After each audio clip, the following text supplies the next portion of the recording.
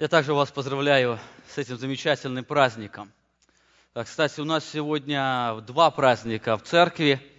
Об одном празднике уже Олег много говорил, люди по-разному его называют. Это день рождения Вселенской Церкви, когда Дух Святой сошел на эту землю, и люди, они были погружены в тело Иисуса Христа. И сейчас на земле существует эта церковь, которая созидается через поместные церкви. Я вас с этим праздником поздравляю. Также хочу поздравить вас с еще одним праздником, тоже с днем рождения церкви, только не Вселенской, а поместной церкви. Если вы помните, только он, конечно, не 27 мая, у нас первое богослужение состоялось 15 мая прошлого года. И в этом месяце у нас уже целый год, как мы вместе собираемся, вместе поклоняемся. За это время у нас церковь немного больше выросла. Особое благословение, которое каждый из вас испытывает, это не так, как рост церкви, а как собственный рост в Иисусе Христе. У нас было очень много замечательных событий. Мы с вами смотрели на очень много важных тем. Мы с вами говорили о важности церкви на этой земле. Вы помните, мы с вами коснулись очень важной истины Евангелия Христова. Мы с вами говорили о чистоте Евангелия. Мы с вами говорили о сущности Евангелия в течение 10 недель. Мы с вами также уже изучаем послание Колоссянам стих за стихом. Это удивительное послание, которое раскрывает нам сущность Иисуса Христа. И на протяжении этих многих месяцев, точнее года, мы с вами очень много говорили об Иисусе Христе. И также мы с вами говорили, что в ближайшем будущем мы желаем также говорить и о Духе Святом. Мы с вами коснемся около 10 проповедей, где мы очень подробно посмотрим на учение о Духе Святом, как Дух действует в нас, как Он действовал в Иисусе Христе, и как Он созидает церковь, и как Он дает эту твердую уверенность в нашем спасении. Помните об этом празднике и примите мое поздравление для вас. Сегодня мы с вами вспоминаем это удивительное событие. Это событие рождения церкви или сошествия Духа Святого на эту землю, оно определяет сегодня нашу жизнь, оно определяет наше служение, и это событие, определяет наши взаимоотношения друг с другом.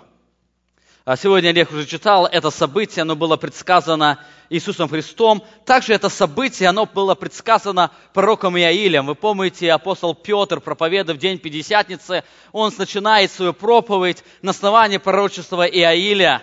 Иаиль сказал эти слова примерно 800 лет до этого события. Израильский народ ожидал это славное событие, о котором предсказывал этот пророк. Люди по-разному называют этот день. Одни люди называют его днем сошествия Духа Святого на эту землю, потому что в этот день Святой Дух сошел на апостолов и также сошел на всех верующих. В этот день произошло два удивительных события. Одно из важных событий – это было крещение Святым Духом. Это первый день на этой земле, когда люди были крещены Святым Духом. Также в этот день люди исполнились Святым Духом. Хотя исполнение Святым Духом оно было на протяжении и Ветхого Завета, но в этот день Писание отмечает, что все люди, находящиеся в церкви, они исполнились Святым Духом. Сегодня очень много путаницы в понятиях крещения и исполнения Святым Духом. Когда мы с вами будем говорить о Духе Святом, мы с вами коснемся двух этих понятий. Я хотел бы очень, может, кратко сказать. Крещение Святым Духом – это тогда, когда при возрождении свыше Дух Святой погружает каждого человека в тело Иисуса Христа. Именно через крещение Святым Духом мы становимся частью церкви. Мы имеем это единение в Иисусе Христе. И как апостол Павел писал Коринфской церкви, мы многие члены составляем одно тело. Это оно происходит при крещении Святым Духом, при погружении в тело Иисуса Христа. Исполнение Святым Духом, оно является два момента. Это одномоментное, когда Бог исполняет человека Духом Святым на определенное служение, как мы видим в день Пятидесятницы, и также многие события, которые были в Ветхом Завете. Также действие Духа Святого – это длительный период, когда каждый человек подчиняет себя власти Иисуса Христа или власти Духа Святого. Человек, исполнившийся Духа Святого, это тогда, когда он живет по воле Духа Святого, о чем апостол Павел писал в послании к Ефесянам 5 главе 18 стих. «Исполняйтесь Святым Духом», то есть подчиняйте свою жизнь действию Духа Святого. Другие люди называют этот день, день рождения церкви, то есть в этот день образовалась церковь, исполнили слова Иисуса Христа, которые Он сказал: «Ты, Петр, и на твоем вероисповедании, то есть на Евангелии, я создам церковь, и врата ада не одолеют ее». Также этот день часто люди называют Днем Пятидесятницы. Это название, оно не связано вообще с Духом Святым. Сейчас люди пытаются, живя в этом время, когда мы встречаемся с пятидесятническим движением, и часто нам кажется, что это слово, оно как-то связано с сошествием Духа Святого. А День Пятидесятницы, это название исходит из еврейского праздника, который назывался жатвой, или праздник Седмиц, или праздник Пятидесятницы. Это праздник Пятидесятницы означало, что прошло 50 дней после жатвы ячменя. То есть сначала жатва началась, когда снимался первый плод, это жатва была ячменя, и потом через 50 дней они праздновали вновь этот праздник жатвы, когда были собраны все уже плоды. И поэтому он получил название День Пятидесятницы, то есть 50 дней после жатвы ячменя. Вы помните, в какой день Иисус Христос воскрес из мертвых? Он умер на праздник Пасхи, но воскрес в праздник пресников, или первых плодов, первых снопов, когда первые снопы приносились в храм. Это было начало жатвы ячменя. Бог так предопределил, что это событие, оно произойдет именно на этот праздник, когда в Иерусалиме соберется очень много народу, которое пришло для поклонения. В России также этот праздник еще называется праздником Троице. Этот праздник, он говорит о полном явлении божества. Это в основном исходит из традиции или богословия православия. Они говорят о том, что Бог проявился в Ветхом Завете. Иисус Христос, Он проявился в течение 3,5 лет, живя на этой земле своего служения. И в день Пятидесятницы люди получили полное откровение о Духе Святом. Сегодня в это событие я благодарен братьям нашей церкви. Они попросили меня говорить на тему Троицы. Не о самом событии Дня Пятидесятницы, а вместе с вами посмотреть на само это учение Троицы, которое говорит об Отце, о Сыне и Духе Святом. О Духе Святом мы сегодня пели последнее песнопение, где очень ясно отражалась эта Троица. В первом куплете мы пели о Боге Отце, во втором куплете мы пели и прославляли Бога Сына, и в третьем куплете мы вместе с вами поклонялись и прославляли Бога Духа Святого. Для меня было это особое благословение, когда я вновь погрузился в изучение этой темы и получил особое благословение, когда больше мог увидеть личность Божества, которая в Библии представлена нам в 3 лицах. Учение о Троице – это учение, оно свойственно исключительно христианству. Среди мировых религий только христианство провозглашает, что Бог един, и в то же самое время Он состоит из 3 личностей. Каждая из личностей является абсолютным Богом. Учение о Троице, оно имеет огромное значение для церкви Иисуса Христа. Августин Блаженный когда-то сказал об этом учении: попробуй объяснить его, и потеряешь рассудок. Попробуй отвергнуть его, и потеряешь душу. Сегодня мы встречаем много людей, которые говорят, что если учение о Троице, оно до конца непонятно, то зачем о нем проповедовать? То зачем о нем говорить? Зачем о нем говорить другим людям? Сегодня мы встречаем уже учителей, которые яростно борются с этим учением.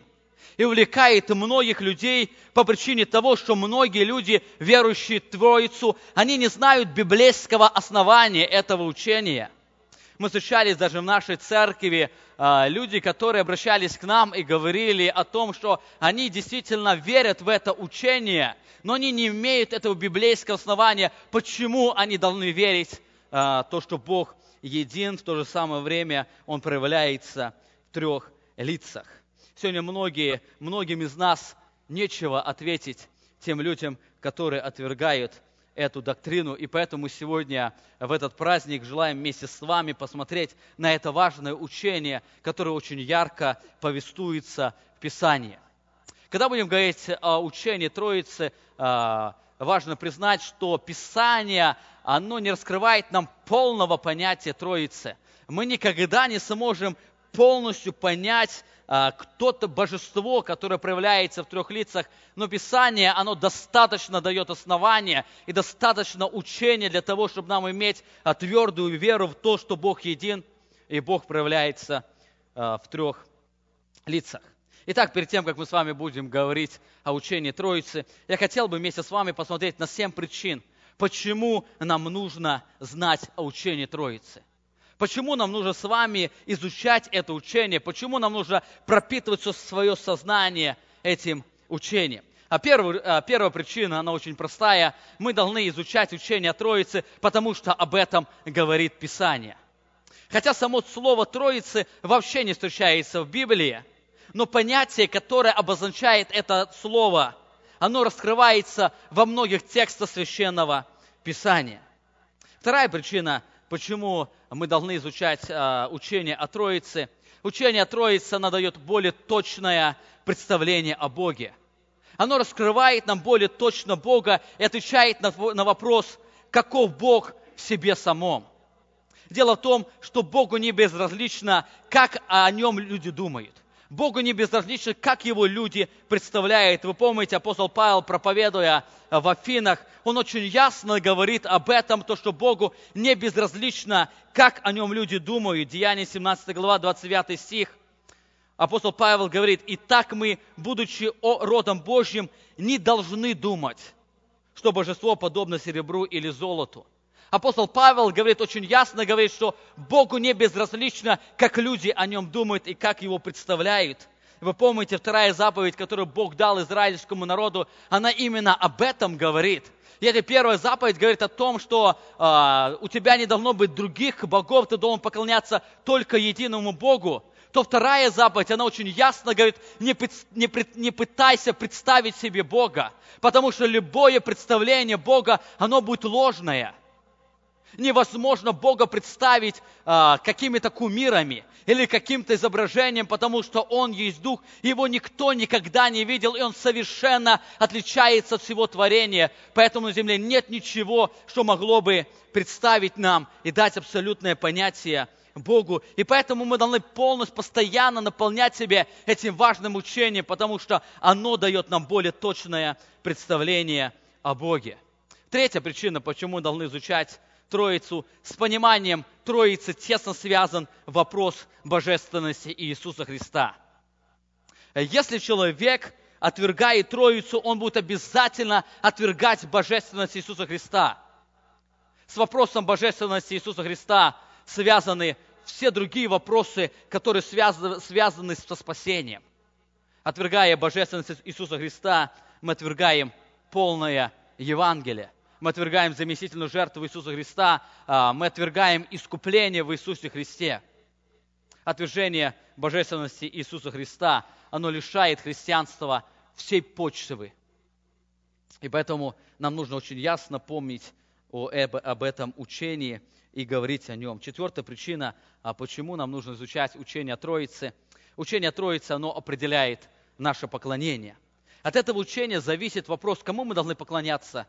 Богу Отцу, Богу Сыну, Богу Духу Святому, или мы должны поклоняться всей Троице.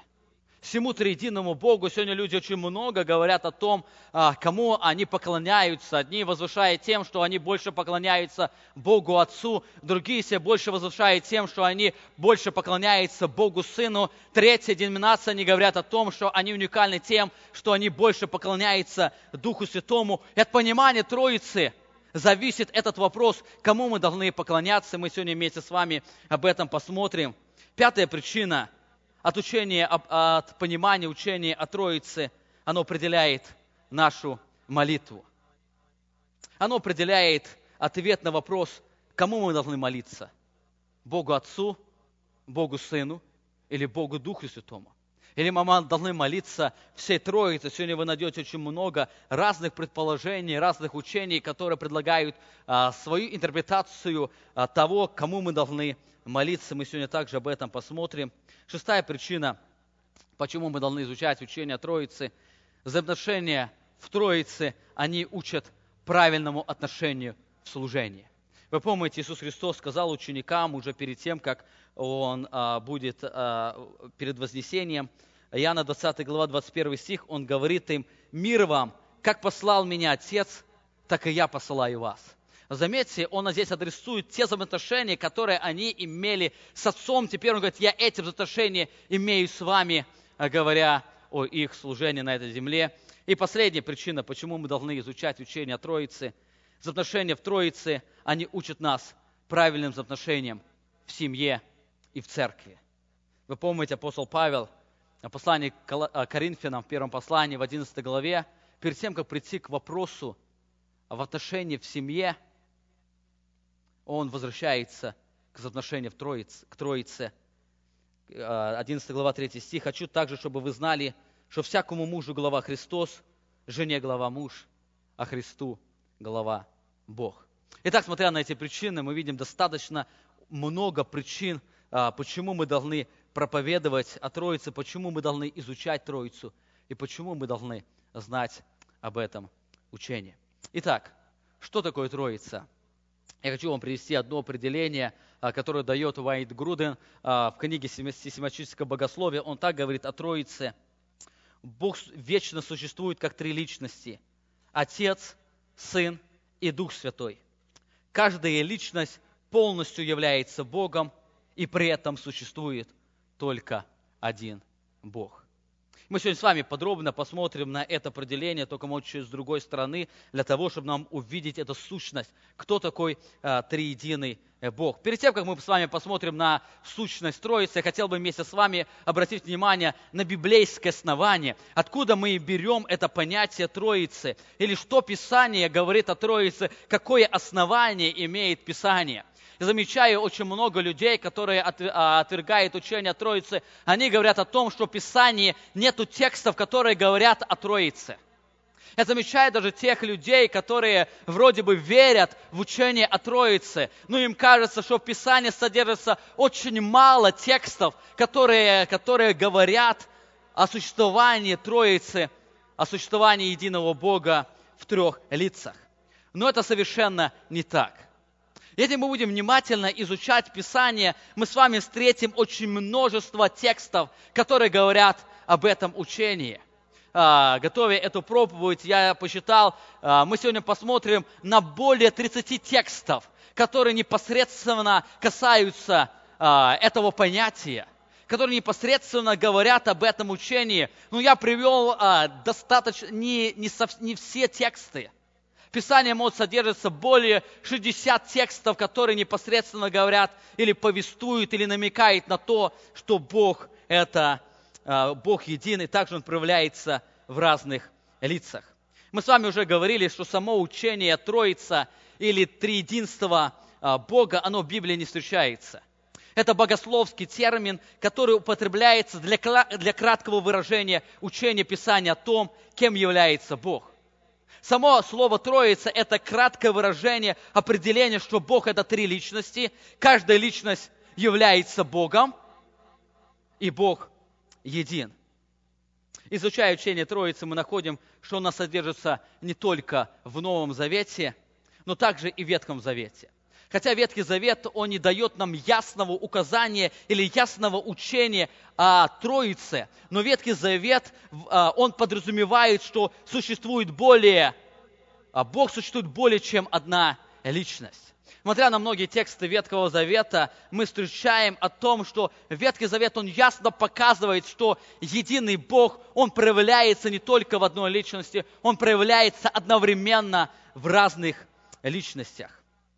Давайте мы с вами посмотрим на несколько текстов, которые мы находим в Ветхом Завете. Их достаточно много. Я выбрал только некоторые тексты, которые очень ярко говорят об этом. Вообще с пониманием Бога, с Бога больше, чем одной личности, мы с вами встречаемся в первой главе, в первой книге Священного Писания. Это книга «Бытие». Если вы читаете первую главу книги «Бытие», то в 26 стихе мы уже видим то, что Бог существует больше, чем одна личность.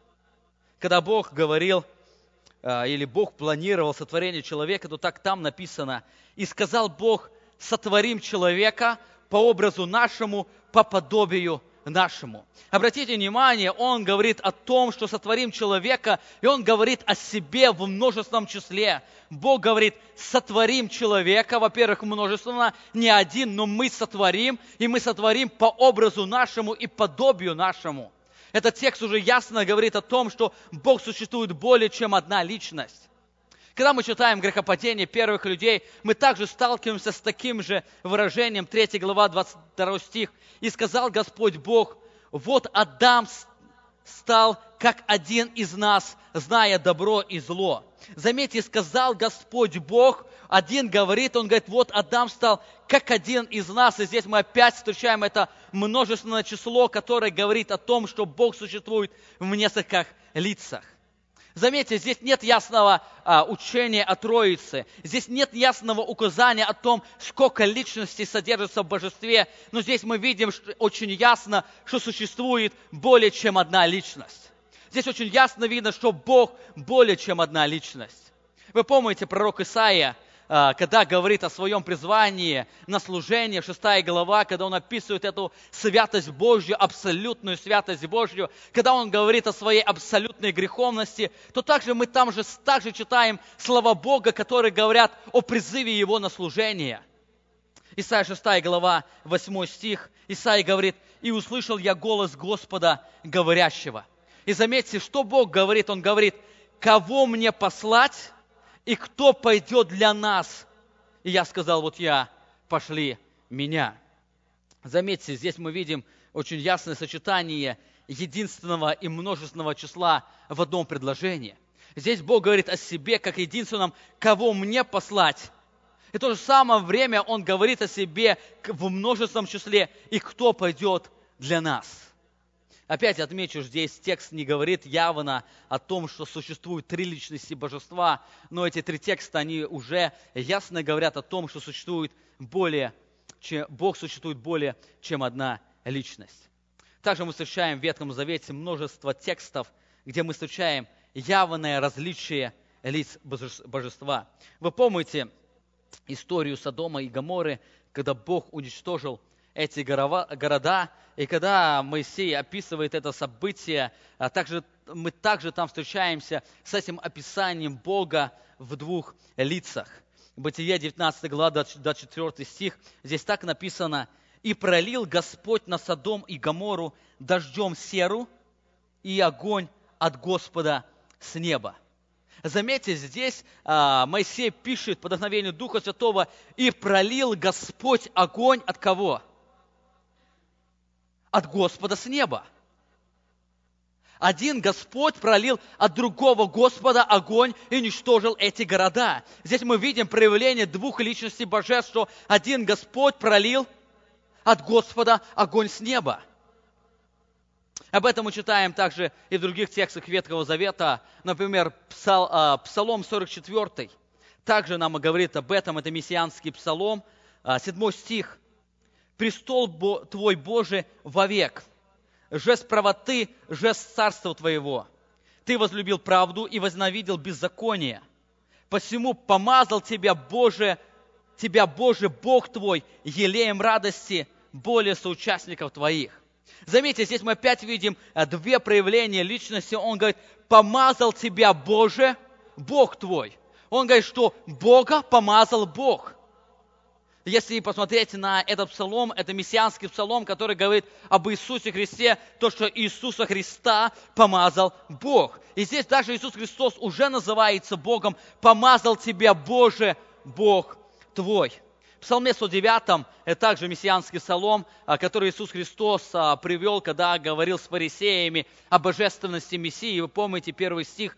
«И сказал Господь Господу моему, сиди одесную меня, доколе положу врагов твоих под ножем ног твоих». Здесь опять мы встречаем эти две личности божества. «И сказал Господь Господу моему».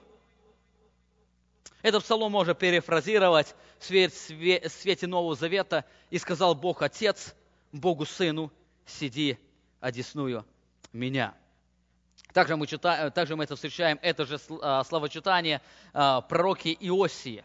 В 1 главе 7 стих. Так там Иосия так говорит: «А дом Иудин помилую и спасу их в Господе Боге их, спасу их ни луком, ни мечом, ни войной, ни конями, ни всадниками». Заметьте, если вы посмотрите на этот текст, с 1 стиха Бог обращается к израильскому народу. Эти слова Бога, и Бог, обращаясь к израильскому народу, говорит: «Я спасу их как? В Господе Боге их». Он не говорит, что я спасу их в себе, но говорит: я спасу их в Господе Боге их. Здесь мы ясно встречаем опять две личности божества. Когда Иосия говорит, что я спасу в дом Израилев в Господе Боге их. Здесь опять подтверждается, и мы встречаем то, что Богом часто называется несколько личностей и называется также Господом. Единственным текстом Ветхого Завета, который содержит упоминание трех личностей божества, оно содержится у пророка Исаии. Это опять же мессианский текст, который говорит о Мессии.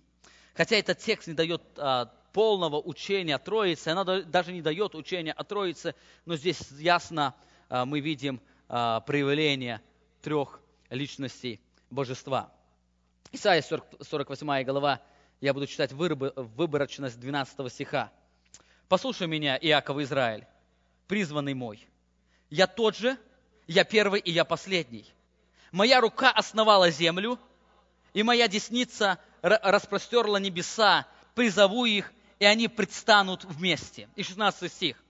«Приступите ко мне, слушайте это. Я и сначала говорил не тайно. С того времени, как это происходит, я был там, и ныне послал меня Господь Бог и Дух Его». Изучая Новый Завет, мы очень ярко видим, что эти слова, они относятся к Иисусу Христу. Обратите внимание на 12 стих. Здесь Иисус Христос о себе говорит, что «я тот же, я первый и я последний». Эти же слова Иисус Христос говорит о себе в 1 главе книги Откровения, когда говорит: «Я первый и я последний». Также Он говорит о себе, что «моя рука основала землю, и моя десница распростерла небеса». Это опять Иисус Христос говорит о себе. Мы это ясно увидим из учения послания Колоссянам, где мы читаем, что Иисус Христос является Творцом Вселенной. Ибо все через Него начало быть, говорит Иоанн в 1 главе своего Евангелия. И здесь Иисус Христос, обращаясь к израильскому народу, Он также говорит, что «я был там, я вечен». И Он говорит, что послал меня. И послал меня Бог, Господь Бог и Дух Его. Здесь Он ясно говорит, что «я был послан Господом Богом и Духом Его». Здесь мы видим различие двух личностей. Он говорит то, что Он был послан Богом Отцом и Духом Святым. Также есть еще множество текстов Ветхого Завета, где мы встречаем явное различие лиц божества. Я думаю, это достаточно текстов, которые нам говорят о том, что Ветхий Завет, он очень ясно говорит о том, что Бог един, и в то же самое время он очень ясно иллюстрирует или показывает, или свидетельствует о том, что Бог, он проявляется в несколько личностей. Бог есть несколько личностей, и также здесь мы ясно видим проявление несколько личностей одновременно. Итак, хотя Ветхий Завет не дает точного, ясного определения о Троице, все же оно подготавливает очень прочную почву для новозаветнего откровения о триединстве Бога. Хотя также в Новом Завете нет текста, который явно утверждает учение о Троице, тем не менее, Новый Завет содержится очень множество свидетельств, которые нам раскрывают триединого Бога.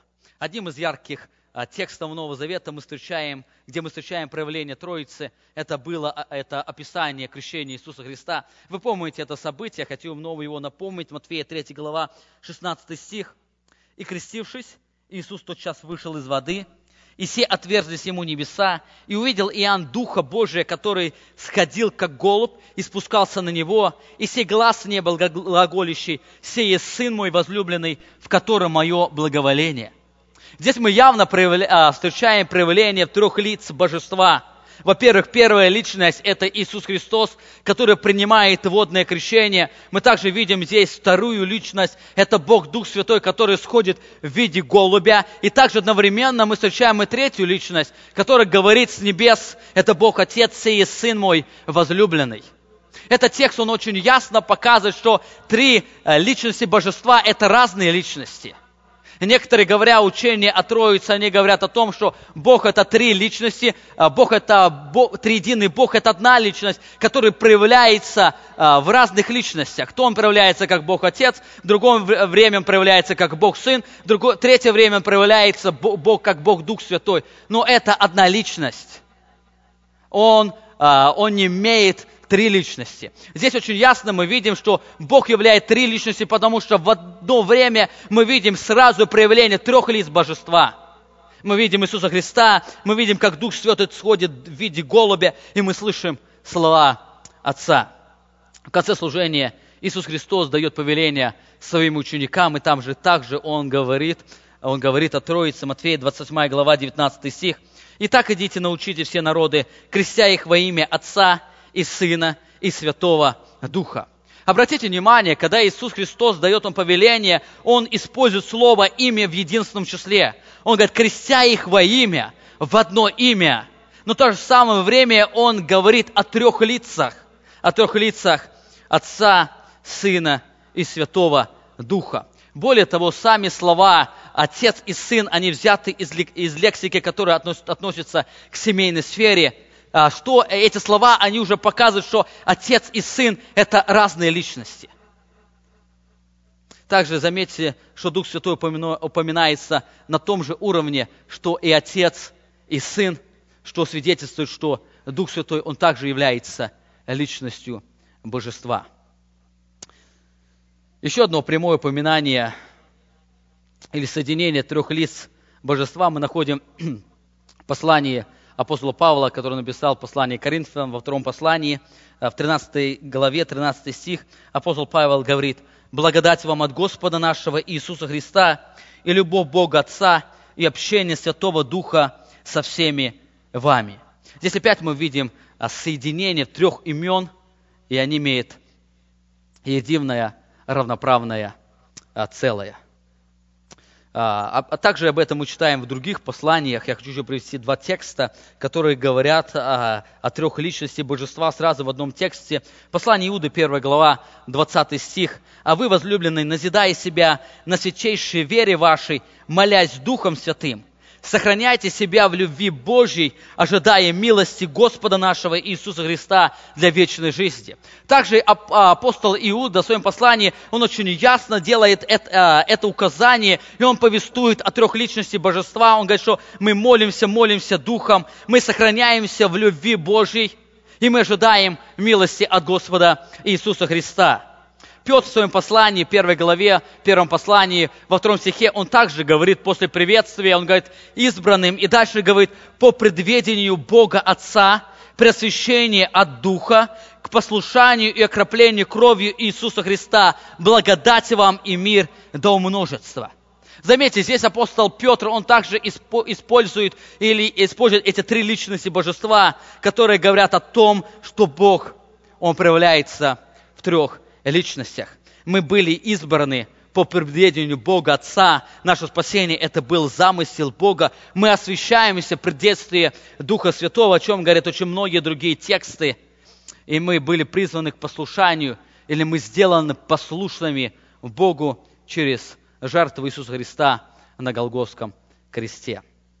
Также в Новом Завете есть еще очень много подобных текстов, которые говорят нам о единстве в Троице. Я думаю, это также достаточно текстов, которые мы с вами посмотрели, что как Ветхий, так и Новый Завет, они свидетельствуют в пользу триединого Бога.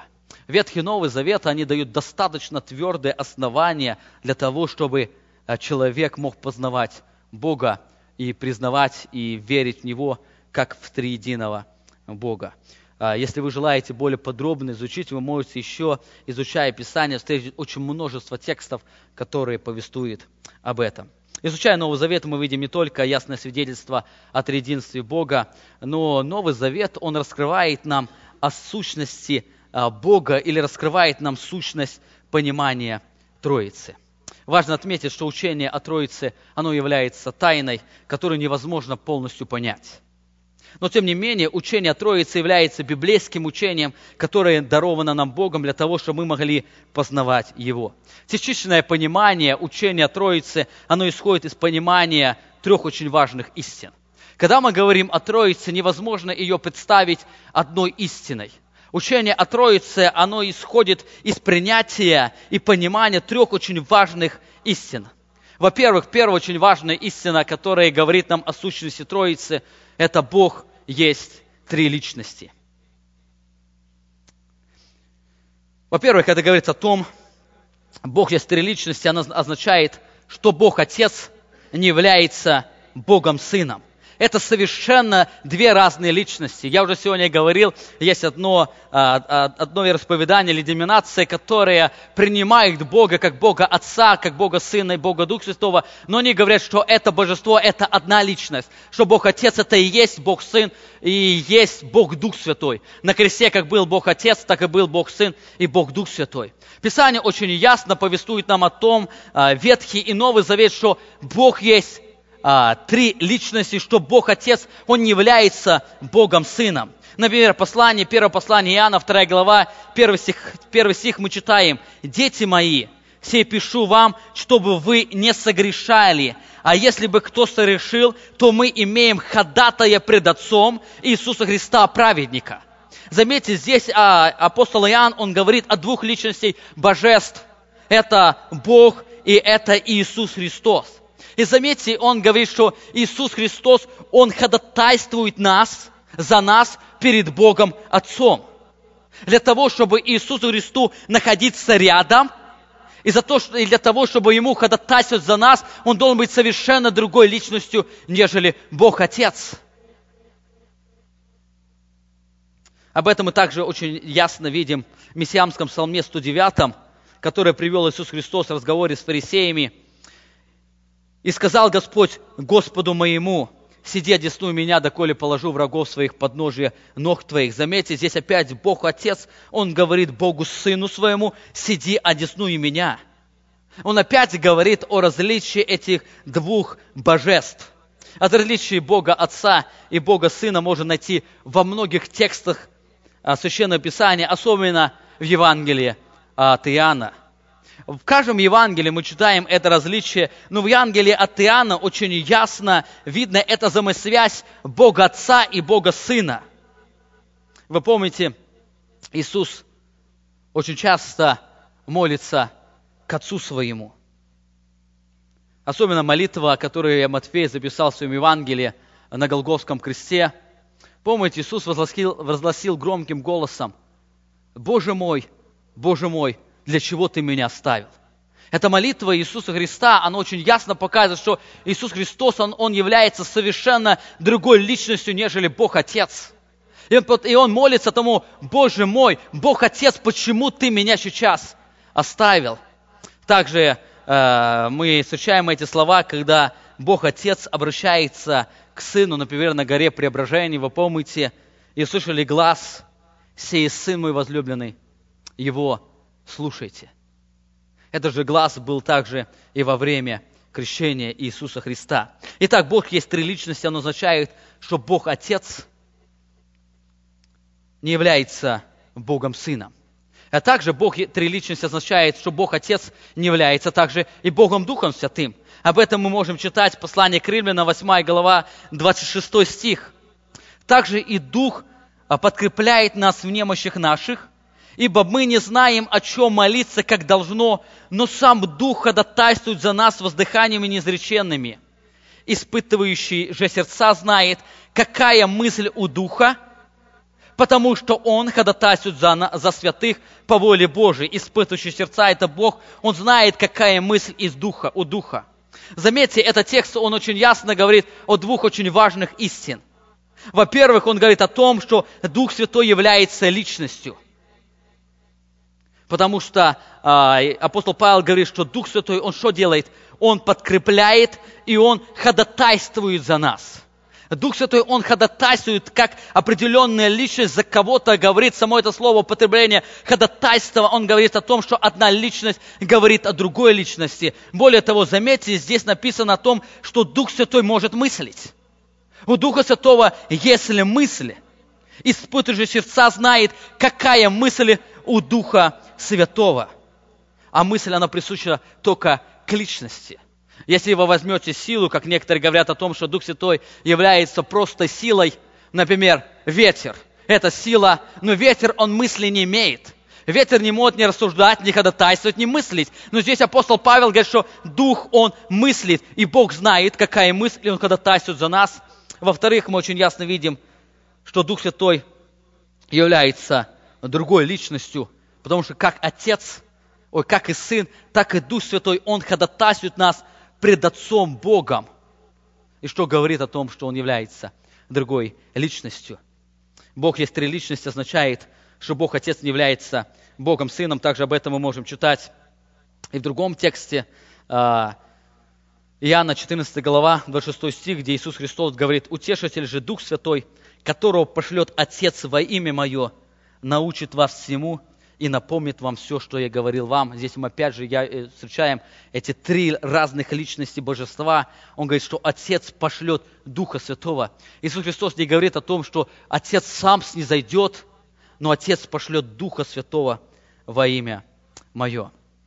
Также учение, что Бог есть три личности, означает, что Бог Сын, Он также не является Богом, Духом Святым. Некоторые говорят, что если Сын ходатайствует за нас и Дух Святой ходатайствует за нас, может, это имеется в виду одна личность, но в Писании мы также встречаем, что Бог Сын, Он является Богом, Духом Святым.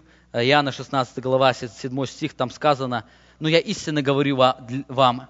Иисус говорит ученикам Своим: «Лучше для вас, чтобы я пошел, ибо если я не пойду, Утешитель не придет к вам, а если пойду, то пошлю его к вам». Заметьте, здесь Иисус Христос говорит ученикам: лучше, если я пойду и пошлю вам Утешителя, Духа Святого. Если бы Иисус Христос, Он являлся и Духом Святым, как Он проявлялся и в Сыне, Он как бы проявлялся в Сыне, в Духе Святом, это была бы одна личность, Он бы не сказал ученикам, что лучше для вас. Потому что если Дух Святой это и есть Сын, то какая разница, то называется Сыном, то ли Духом Святым. Но здесь Иисус Христос очень ясно говорит, что лучше для вас, если я пойду, и я пошлю вам другую личность Божества, Духа Святого, который и научит вас всему. Итак, есть еще другие тексты, я уже не буду приводить, у нас не так уж много времени, которые говорят о различии Бога Сына и Бога Духа Святого. Итак, мы с вами говорили, первая истина, которая раскрывает нам Троицу, она исходит из понимания: Бог есть три личности. Бог это не одна личность. Бог это три личности, то есть Бог Отец не является Богом Сыном, Бог Сын не является Богом Духом Святым, и Бог Отец не является Богом Духом Святым. Вторая истина, которая раскрывает нам понимание или сущность триединого Бога, несмотря на то, что Бог есть три личности, каждая личность является Богом. Бог – это три личности, и каждая личность является абсолютным Богом. Эта истина, она показывает, что каждая личность, божество, оно не определяется то, что Бог Отец является частью Богом, Бог Сын является частью Богом, и Бог Дух Святой является частью Богом. Это говорит о том, что каждая личность является этим полноценным одним Богом, абсолютным Богом. То есть это говорит о том, что Бог Отец, Он является Богом. Божественность Отца, она не вызывает никакого сомнения. Я приведу вам только один текст, который говорит нам о божественности Отца. Весь Ветхий Завет, он повествует о божественности Отца. Матфея 6 глава, 26 стих, эти слова Иисуса Христа в Нагорной проповеди, он говорит: «Взгляните на птиц небесных, они не сеют и не жнут, не собирают в житницы, и Отец ваш Небесный питает их. Если же траву посеянную, которую сегодня есть, а завтра будет брошена в печь, Бог так одевает, коль паче вас маловеры». Здесь совершенно очевидно, что для Иисуса Христа понятие Бог и Отец Небесный – это взаимно заменяющие понятия. Он говорит о том, что Бог, Отец Небесный, Он является Богом. В своей молитве Он не раз обращался к Нему как к Богу. Бог Отец, Он есть Бог Сын. Мы об этом не будем много говорить. Я хотел бы остановиться еще одной истине. Бог Сын есть также Бог.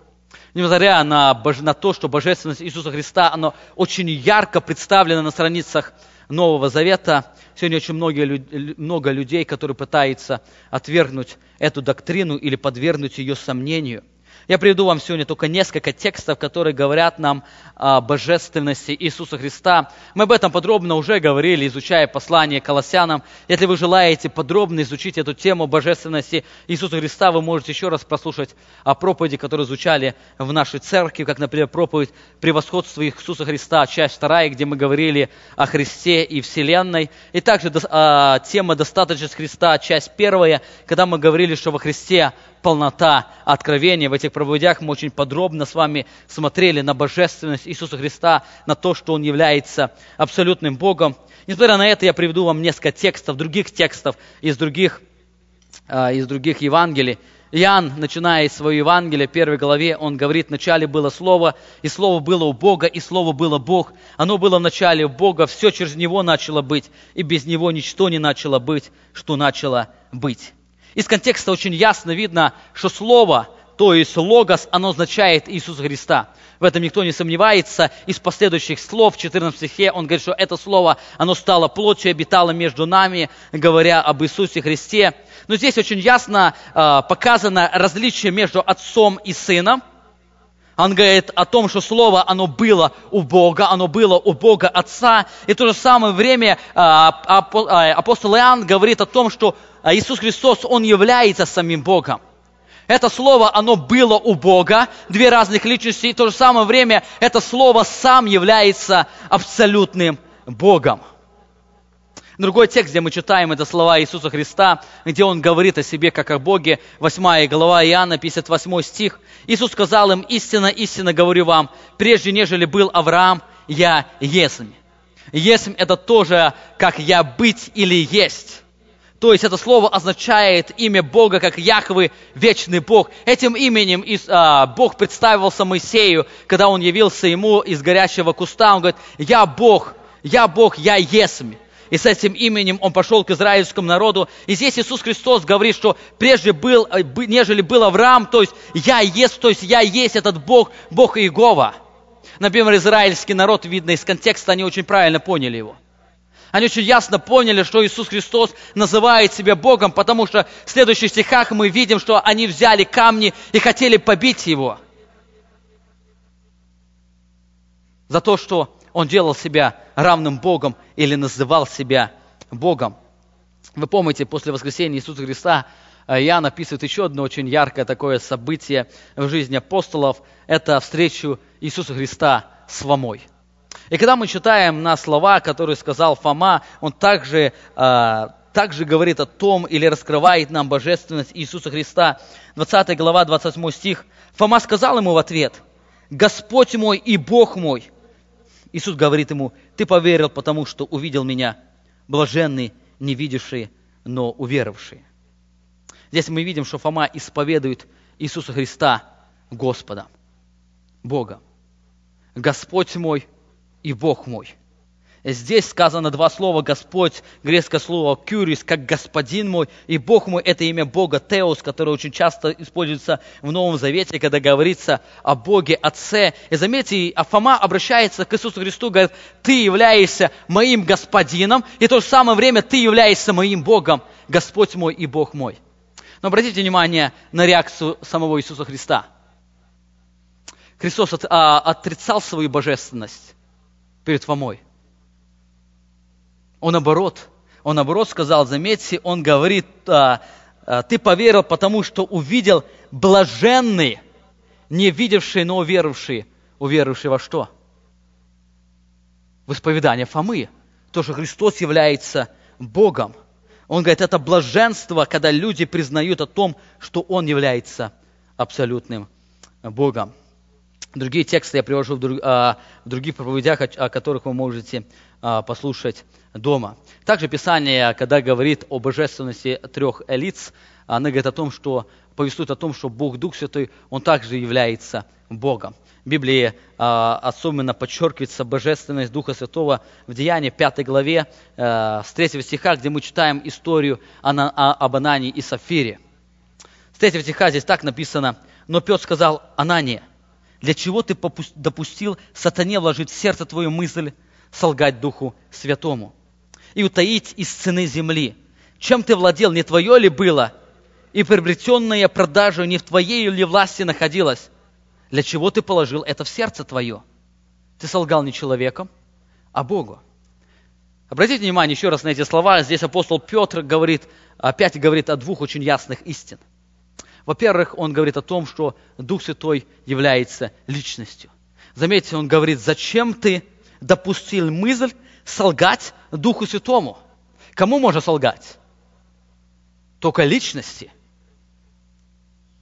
Многие говорят, что Дух Святой является просто силой, но вы никогда не можете силе солгать. Вы никогда не можете обмануть ветер или другую какую-то силу. Обмануть может только личность. И здесь апостол Петр говорит, почему ты допустил мысль солгать Духу Святому. То есть он говорит о Духе Святом как о личности. Более того, дальше в этом повествовании он очень ясно говорит, что Дух Святой, Он является абсолютным Богом. Он говорит, ты солгал не человеком, но Духу Святому. Но он ясно говорит, ты солгал Богу. Твое желание солгать Духу Святому, это означает, что ты солгал самому Богу, потому что Дух Святой является Богом. О божественности Духа Святого также содержится во многих текстах Священного Писания, где говорит о характеристиках, которые имеет Дух Святой, те характеристики, которыми обладает только Бог. Мы подробно с вами будем говорить о божественности Духа Святого в серии проповеди, когда будем говорить о Духе Святом в ближайшее время, поэтому я сегодня не буду долго останавливаться на том, что Дух Святой является также Богом. Итак, мы с вами говорили о главной истине, которая раскрывает нам триединого Бога. Во-первых, Бог – это три личности. Во-вторых, мы с вами говорили, что каждая личность является абсолютным Богом. И третья очень важная истина, которая исходит из Священного Писания, то же самое, несмотря на то, что Бог три личности, что каждая личность является абсолютным Богом, в то же самое время Бог един. Второзаконие, 6 глава, 4 стих, эти всем нам знакомые слова. Бог обращается к Израилю через Моисея. «Слушай, Израиль, Господь Бог наш, Господь един есть». 3 Царств, 8 глава, 60 стих, это уже Соломон, он молится при освящении храма, и он говорит, чтобы все народы познали, что Господь есть Бог, и нет кроме Его. Он говорит о единственном Боге, нет другого Бога, кроме одного Бога. Также апостол Павел в первом послании к Коринфянам в 8 главе 14 стихе, он также говорит о единстве Бога. Итак, об употреблении в пищу идоложертвенного мы знаем, что идол в мире ничто, и нет иного Бога, кроме единого. Заметьте, мы читаем не только в Ветхом Завете учение о единстве Бога, но мы также читаем и в Новом Завете. Это очень ясное учение, то, что Бог, несмотря на то, что Бог три личности, Бог является Богом единым. Иаков говорит во 2 главе 19 стих, «Ты веруешь, что Бог един? Хорошо делаешь, и бесы веруют и трепещут». Заметьте, Иаков говорит о том, что даже бесы веруют в том, что Бог един. Но он говорит, то, что бесы веруют, это не является лжеучением. Он говорит, то, что Бог един, и если ты веруешь так, то он говорит, ты хорошо делаешь. Он, наоборот, поощряет людей. Он говорит о том, что вера в единого Бога – это хорошая вера. Человек должен верить в единого Бога, но этой веры недостаточно. Начинается с веры с единого Бога. Итак, мы с вами коснулись 4 стихов. Есть еще стихи, которые говорят нам о единстве Бога.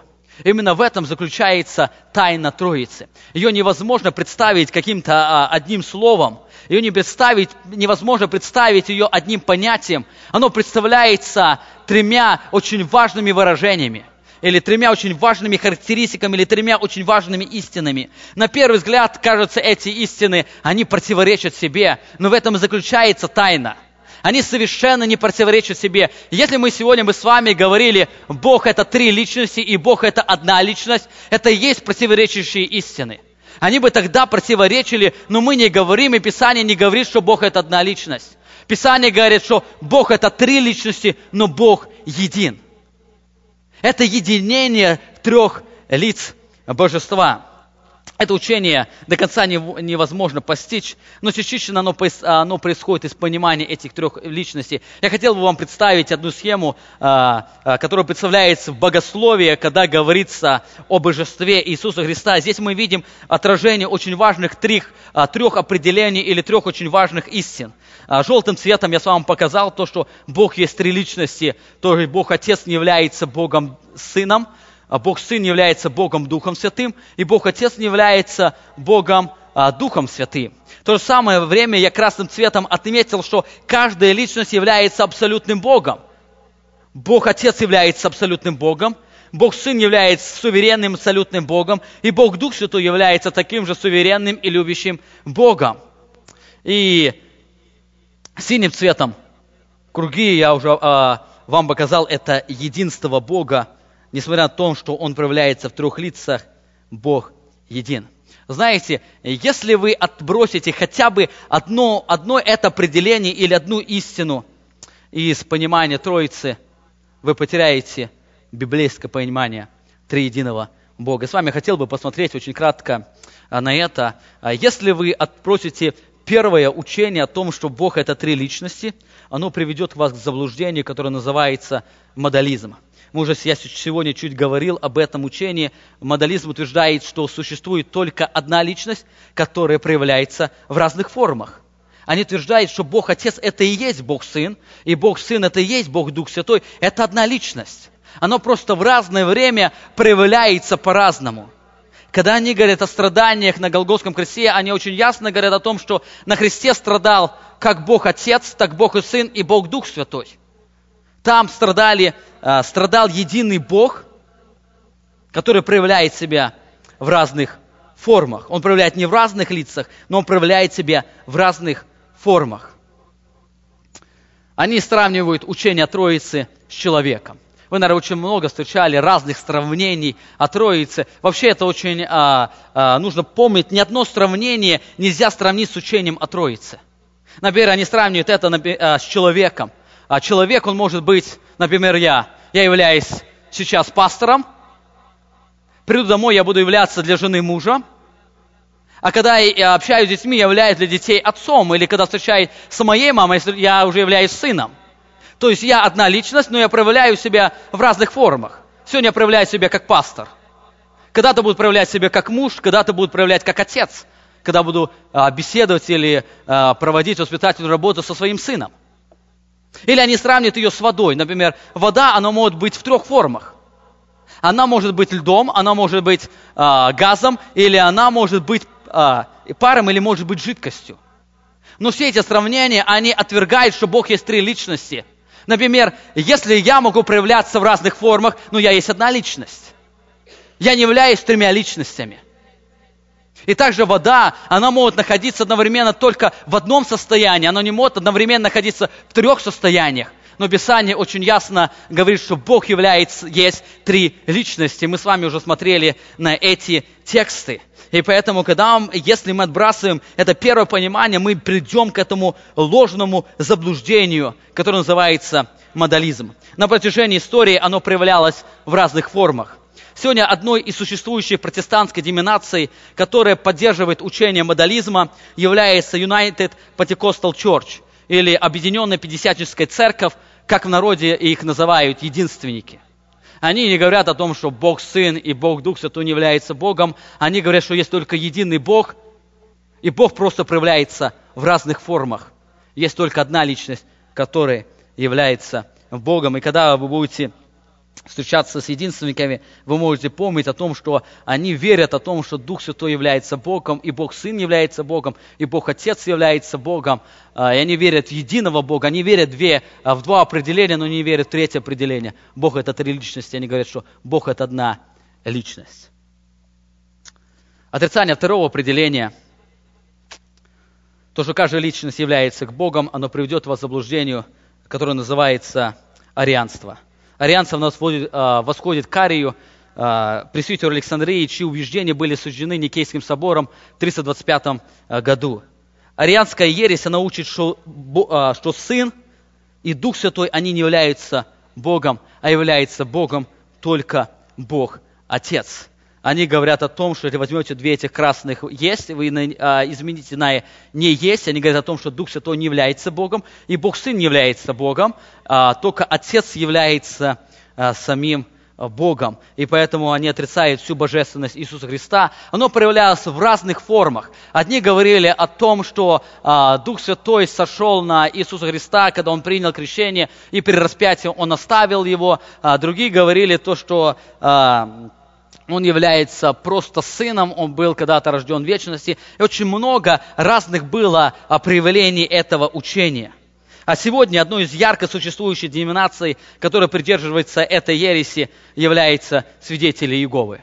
Они сегодня отрицают это учение, то, что Бог, каждая личность является Богом, говоря о том, что Сын, Божий Сын и Дух Святой, они не являются Богом, поэтому оно привело к тому, что они отрицают Евангелие, искупление и спасение, которое исходит от Божьей благодати, но проповедуют Евангелие, которое исходит из собственных дел. И последнее, если вы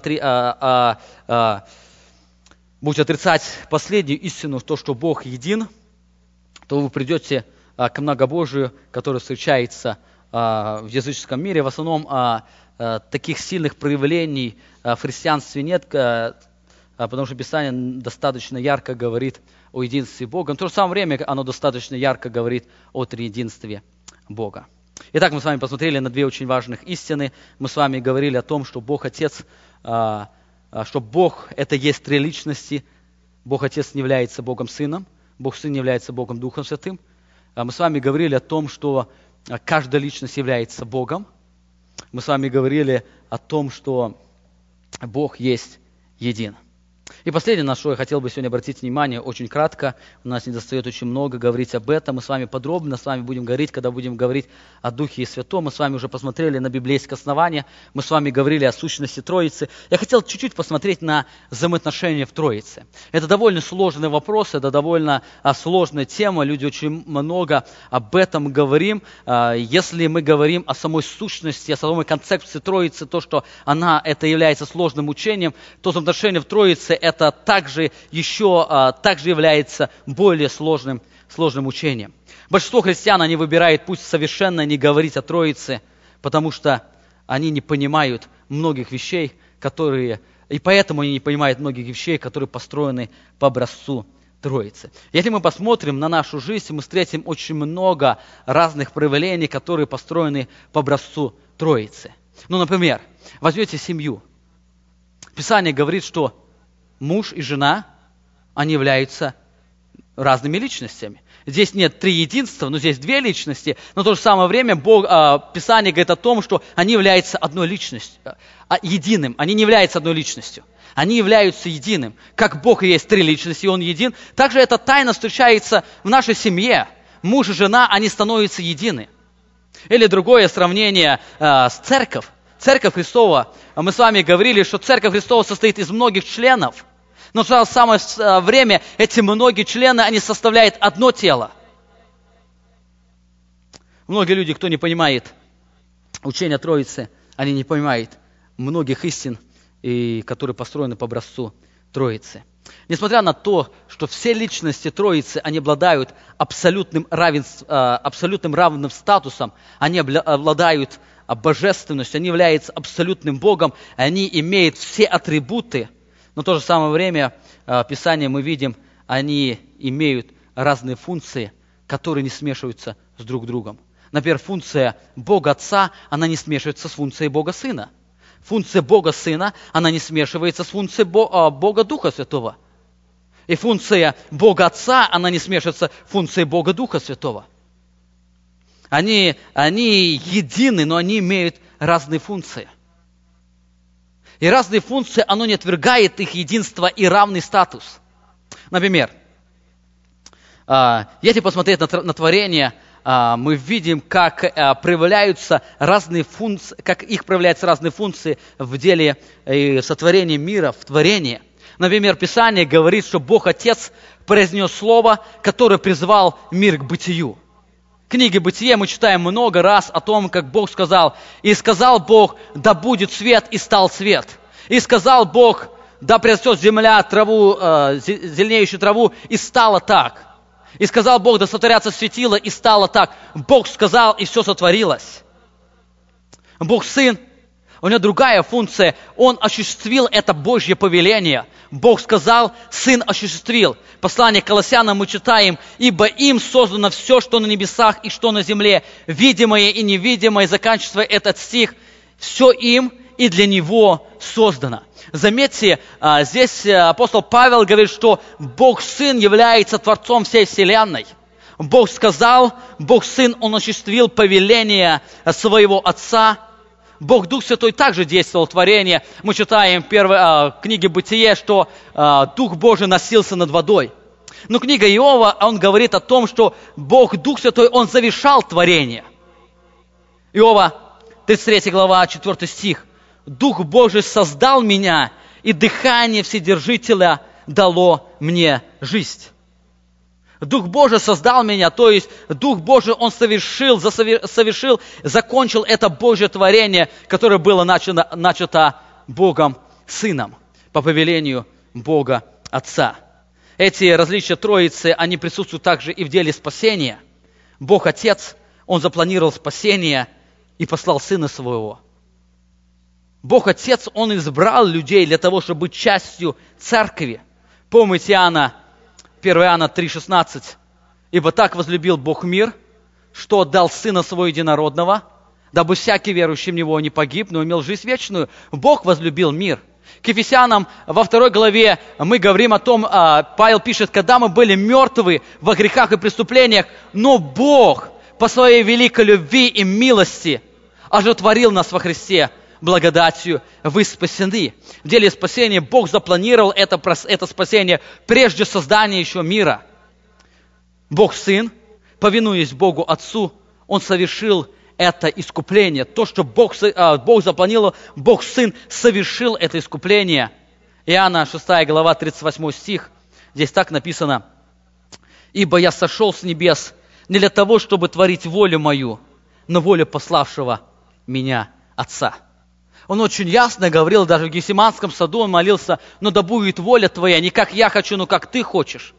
Иисус Христос много раз на земле говорил о том, что Он повинуется и своему Отцу.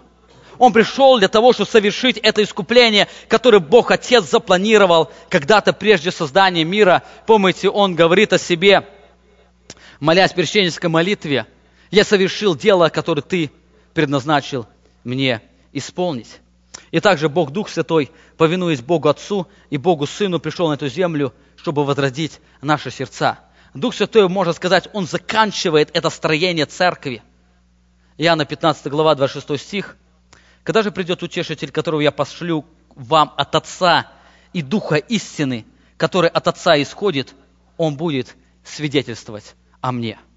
Созидание церкви сегодня происходит через Духа Святого. Дух Святой сегодня обличает, Дух Святой сегодня возрождает. Помните, Иисус Христос, беседу с Никодимом, Он сказал: «Истинно, истинно говорю вам, кто не родится от воды и Духа Святого, тот не видит Царство Небесное». Это возрождение происходит через действие Духа Святого. Мы с вами видим на эту гармонию в их взаимоотношениях. Несмотря на то, что они обладают равным статусом, мы видим, что Сын постоянно послушен Отцу. Несмотря на то, что они обладают равным статусом, Дух Святой, Он постоянно послушен Отцу и Сыну. Заметьте, это послушание, оно не делает одного выше другого. Они продолжают являться абсолютным Богом, они продолжают иметь равный статус. Но в то же самое время они имеют разные функции на этой земле. Мы также можем читать о их взаимоотношении, находясь на этой земле, Иисус Христос не раз подчеркивал то, что Он желал прославить Отца и Сына, своего Отца. Мы видим, как они постоянно прославляют друг друга. Иисус Христос, Он не только Отца прославлял, вы помните, Он прославлял и Бога Сына, Бога Духа Святого. Он говорит, кто скажет хулу на Сына Человеческого, тому будет прощение. Но кто скажет хулу на Духа Святого, тому не будет прощения. Иисус Христос постоянно заботился о том, чтобы прославить Бога Отца. И Бог когда-то сказал, я прославлю себя. Также Иисус молился о том, что прославь меня, как ты прославил меня, как я имел славу прежде бытия мира. Отец прославляет Бога Сына. И мы видим эту в гармонии отношений, когда они прославляют друг друга, но в то же самое время Сын постоянно повинуется Отцу, Дух Святой повинуется Отцу и Сыну, и в то же самое время они имеют этот равный статус, они имеют это единение, и они обладают этим статусом, являясь абсолютным, милующим, любящим, суверенным Богом. Итак, в заключение, сегодня изучая учение Троицы, я хотел вам предложить несколько практических уроков для вашей жизни. Сегодня, изучая это учение, хотел бы посмотреть, как вы можете практиковать это учение в своей жизни. Во-первых, я хотел бы вас призвать, учитесь прославлять Бога Отца, Бога Сына и Бога Духа Святого. Мы с вами говорили, что Бог Отец, Он является абсолютным Богом, Бог Сын является абсолютным Богом, и Бог Дух Святой, Он также является абсолютным Богом. Я заметил, мы много прославляем Бога Отца.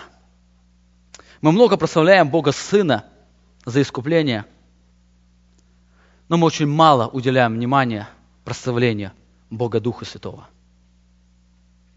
Мы сегодня увидели, Дух Святой, Он не является чем-то меньше. Дух Святой, Он действовал как от сотворения мира, и Он будет действовать до конца этой всей вселенной.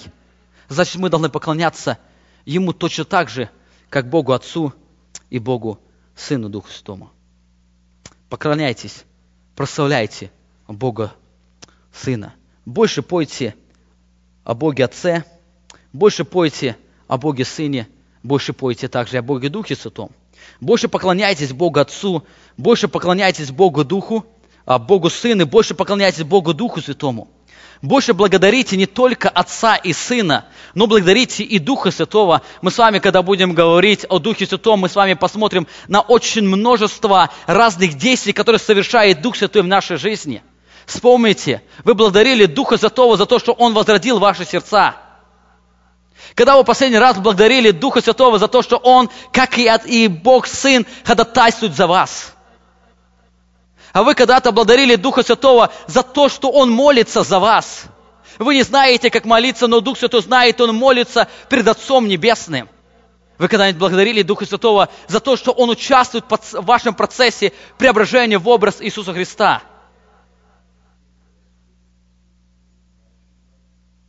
Дух Святой, Он является абсолютным Богом, и поэтому мы должны также Ему поклоняться.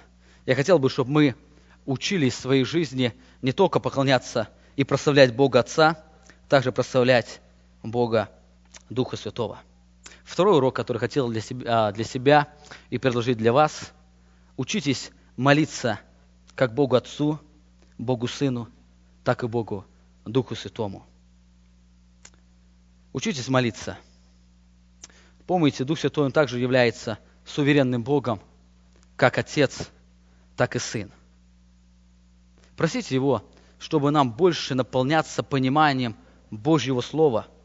Молитесь Духу Святому для того, чтобы нам иметь больше победы над грехом в нашей жизни. Молитесь Духу Святому для того, чтобы нам быть больше похожим на Иисуса Христа, потому что это мы имеем при действии Духа Святого в нашей жизни. Третий урок, который хотел бы сегодня предложить для каждого из нас. Смотря на взаимоотношения в Троице, учитесь отношениям в семье. Поскольку сам Бог един и множествен, Он триедин, неудивительно, что единство и множественность, она отражается и в человеческих взаимоотношениях. Мы сегодня с вами говорили, Бог создал семью по этому принципу, Бытие 2 глава, 24 стих. «Потому оставит человек отца своего и мать свою, и прилепится к жене своей, и будут одна плоть». Мы здесь явно опять видим эти две личности, которые становятся единым одной плотью. Мы здесь видим единение или единственность. В послании к Коринфянам апостол Павел говорит, что взаимоотношения в браке между мужем и женой, они должны быть таким же, как взаимоотношения между Богом Отцом и Богом Сыном. Хочу также, чтобы вы знали, что всякому мужу глава Христос, жене глава муж, а Христу глава Бог. Заметьте, апостол Павел использует это же самое слово, что какое главенство Бог имеет над сыном, точно такое главенство имеет муж над женою. Заметьте, послушание жены, оно нисколько не унижает ее, как не унижает Бога Сына или Бога Духа Святого. Муж и жена, они имеют абсолютный равный статус перед Богом, но у них разные функции. И заметьте, послушание жены, оно нисколько не унижает ее. Мы видим в этой Троице, как Бог Отец, Бог Сын и Бог Дух Святой, они имеют этот равный статус, но у них равные функции. Точно так же между муж и жена, они имеют этот равный статус перед Богом. Муж не выше жены, и жена не ниже мужа. Но в то же самое время они имеют разные функции в семье, и поэтому апостол Павел говорит, как мужу является глава Христос, как Христу является глава Бог, так и жене является глава муж. Если вы желаете иметь прекрасные отношения в ваших семьях, я хочу обратиться к вам, женам. Изучайте взаимоотношения между Богом Отцом и Богом Сыном. Изучайте взаимоотношения между Богом Отцом и этой Троицей. Наблюдайте за тем, как Сын постоянно повинуется Отцу. Так и вы учитесь повиноваться своим мужьям. Оно нисколько вас не унижает. Помните, вы имеете этот единый статус, одинаковый статус. Но изучая отношения в Троице, учитесь за отношения в вашей семье. Я хочу обратиться к вам, мужья. Мужья, больше изучайте отношения между Богом Отцом и Богом Сыном. Исследуйте, как Бог Отец относился к своему Сыну. Вот точно так же учитесь относиться к вашим женам. Заметьте, Бог Отец, Бог Сын, они имели равный статус, но посмотрите на то это отношение, как Отец относился к Сыну. Так и вы учитесь. Более того, изучая отношения в Троице, хотел бы обратиться к вам опять же, мужья. Изучайте также, как Сын повиновался своему Отцу, чтобы вам учиться повиноваться Иисусу Христу. Как Сын повиновался Богу, так вы учитесь повиноваться Иисусу Христу. Итак, взаимоотношения в Троице, они учат нас правильным отношениям в семье. И последнее, на что хотел бы обратить внимание, говоря о применении, смотря на отношения в Троице, учитесь отношения в церкви. Апостол Павел говорит, ибо как тело одно, но имеет многие члены, и все члены одно тело, хотя их и много, составляет одно тело, так и Христос. Заметьте, он здесь опять говорит о единении и множественности. Вся 12 глава, она посвящена этой истине, взаимоотношениям в церкви. Он говорит о том, что церковь, она состоит из многих членов, но они имеют это единение в Иисусе Христе. Заметьте, несмотря на то, что в церкви каждый человек имеет или обладает равным статусом перед Богом, и он является частью церкви, все же христиане, они имеют разные функции в поместной церкви. Несмотря на единение, несмотря на одинаковый статус, у них разные функции. И Дух Святой, Бог через Духа Святого, Он сам разделяет дары, чтобы это способствовало к созиданию церкви. Я сегодня хочу обратиться к каждому из вас. Во-первых, хотел бы обратиться к себе и к пастырям поместной церкви. Пастыря, больше изучайте отношения между Богом Отцом и Богом Сыном. Исследуйте постоянно, как Бог Отец, Он относился к Сыну Своему, так и вы относитесь к тем верующим, которых даровал вам Бог. Как Бог Отец заботился о Боге Сыне Своем, так и вы учитесь заботиться о верующих, которые даровал вам Бог. Апостол Петр говорит в 5 главе 1 послания, 1 стих: «Пастырей ваших умоляю я, сопастырь, свидетель страданий Христовых и соучастник в славе, которая должна открыться. Пасите Божье стадо, какое у вас, надзирая над ним непринужденно, но охотно и благоугодно, не для гнусной корысти, но из усердия, и не господствуя над наследием Божьим, но подавая пример стаду. И когда явится постановчарник, вы получите неудаемый венец славы».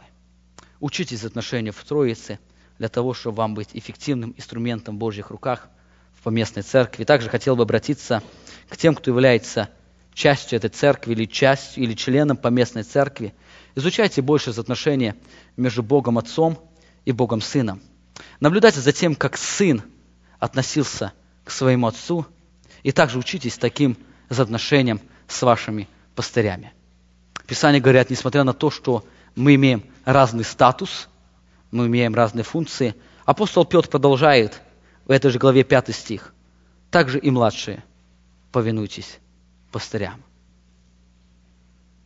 Да будет учение, великое учение о Троице, оно практически в вашем жизни. Наслаждайтесь им, изучайте его. Это библейское учение, это прекрасное учение, это вот то учение, которое определяет нашу жизнь, то учение, которое определяет наше взаимоотношение, и оно определяет наше служение. Аминь. Помолимся.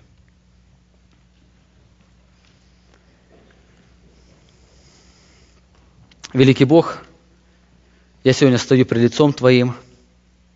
Я поклоняюсь Тебе за то, что Ты даешь сегодня нам возможность изучать эту прекрасную тему, изучать Твое Писание, чтобы нам больше пропитаться осознанием Тебя, пониманием Твоей сущности, пониманием божественности. Бог Отец, я сегодня поклоняюсь пред Тобой, я прославляю Тебя, и я благодарю Тебя за то, что Ты избрал меня прежде создания мира, за то, что Ты предопределил мне быть подобным Сыну Твоему, за то, что Ты определил этот прекрасный план искупления, и Ты послал Своего Сына на эту землю для того, чтобы оправдать и искупить меня. Бог Сын, я сегодня поклоняюсь Тебе, и я прославляю Тебя за то, что Ты пришел на эту землю, и Ты был послушен Отцу, и Ты умер за меня. Ты взял всю мою греховную природу на себя, приняв весь Божий гнев, а мне даровал свою праведность. Я благодарю Тебя за то, что Твое спасение, оно даром, оно доступно всем. Я благодарю Тебя за то, что Ты совершил этот удивительный план спасения. Бог Дух Святой, я также преклоняюсь перед Тобой и прославляю Тебя за то, что Ты совершаешь эту работу по созиданию церкви и созиданию моей души, и созиданию поместной церкви. Я благодарю Тебя за то, что Ты возродил мое сердце, Ты возродил сердца братьев и сестер. Я благодарю Тебя за то, что Ты сегодня направляешь меня и даешь мне понимание Слова Твоего. За то, что Ты напоминаешь мне слова Господа Иисуса Христа, который говорил на этой земле. И Ты даешь мне понимание этих слов. Я благодарю Тебя за то, что Ты освящаешь меня. За то, что Ты являешься гарантией моего спасения. Слава, поклонение Тебе. Я сегодня молюсь Тебе, Бог Отец, Бог Сын и Бог Дух Святой, чтобы Ты пребывал в нашей церкви, чтобы это учение о Твоей Троице, о Твоем единении, оно стало частью нашей жизни. Даруй мне и нашим членам церкви постоянно наполняться осознанием этих тесных и очень святых взаимоотношений между Тобою и Сыном и Духом Святым. Что, смотря на эти взаимоотношения, мы могли учиться нашим взаимоотношениям в наших семьях. Даруй нам постоянно помнить то, что мы, хотя имеем единство в церкви, в семье, но ты даешь нам разные функции. Даруй женам, христианкам, постоянно посвящать себя послушанию, чтобы они могли прославлять